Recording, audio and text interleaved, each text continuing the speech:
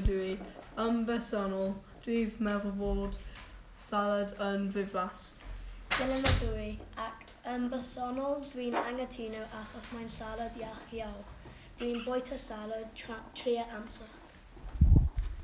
Ben y dwy, dwi'n tinio cant y cant achos mae'n salad yn diflas. Yw'n y dwy, dwi'n cytuno. Dwi'n dim yn hoffi salad achos mae'n ychydig.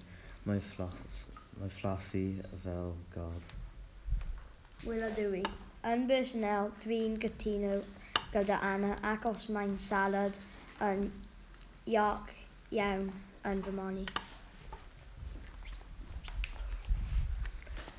Eli dwi yn bersonol, dwi'n anghytuno achos dwi'n credu bod salad fel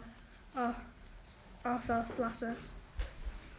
Yn bersonol, dwi'n cytuno gyda Anna cant y cant achos mae'n ychydig a ofnadwy yn fy marn i.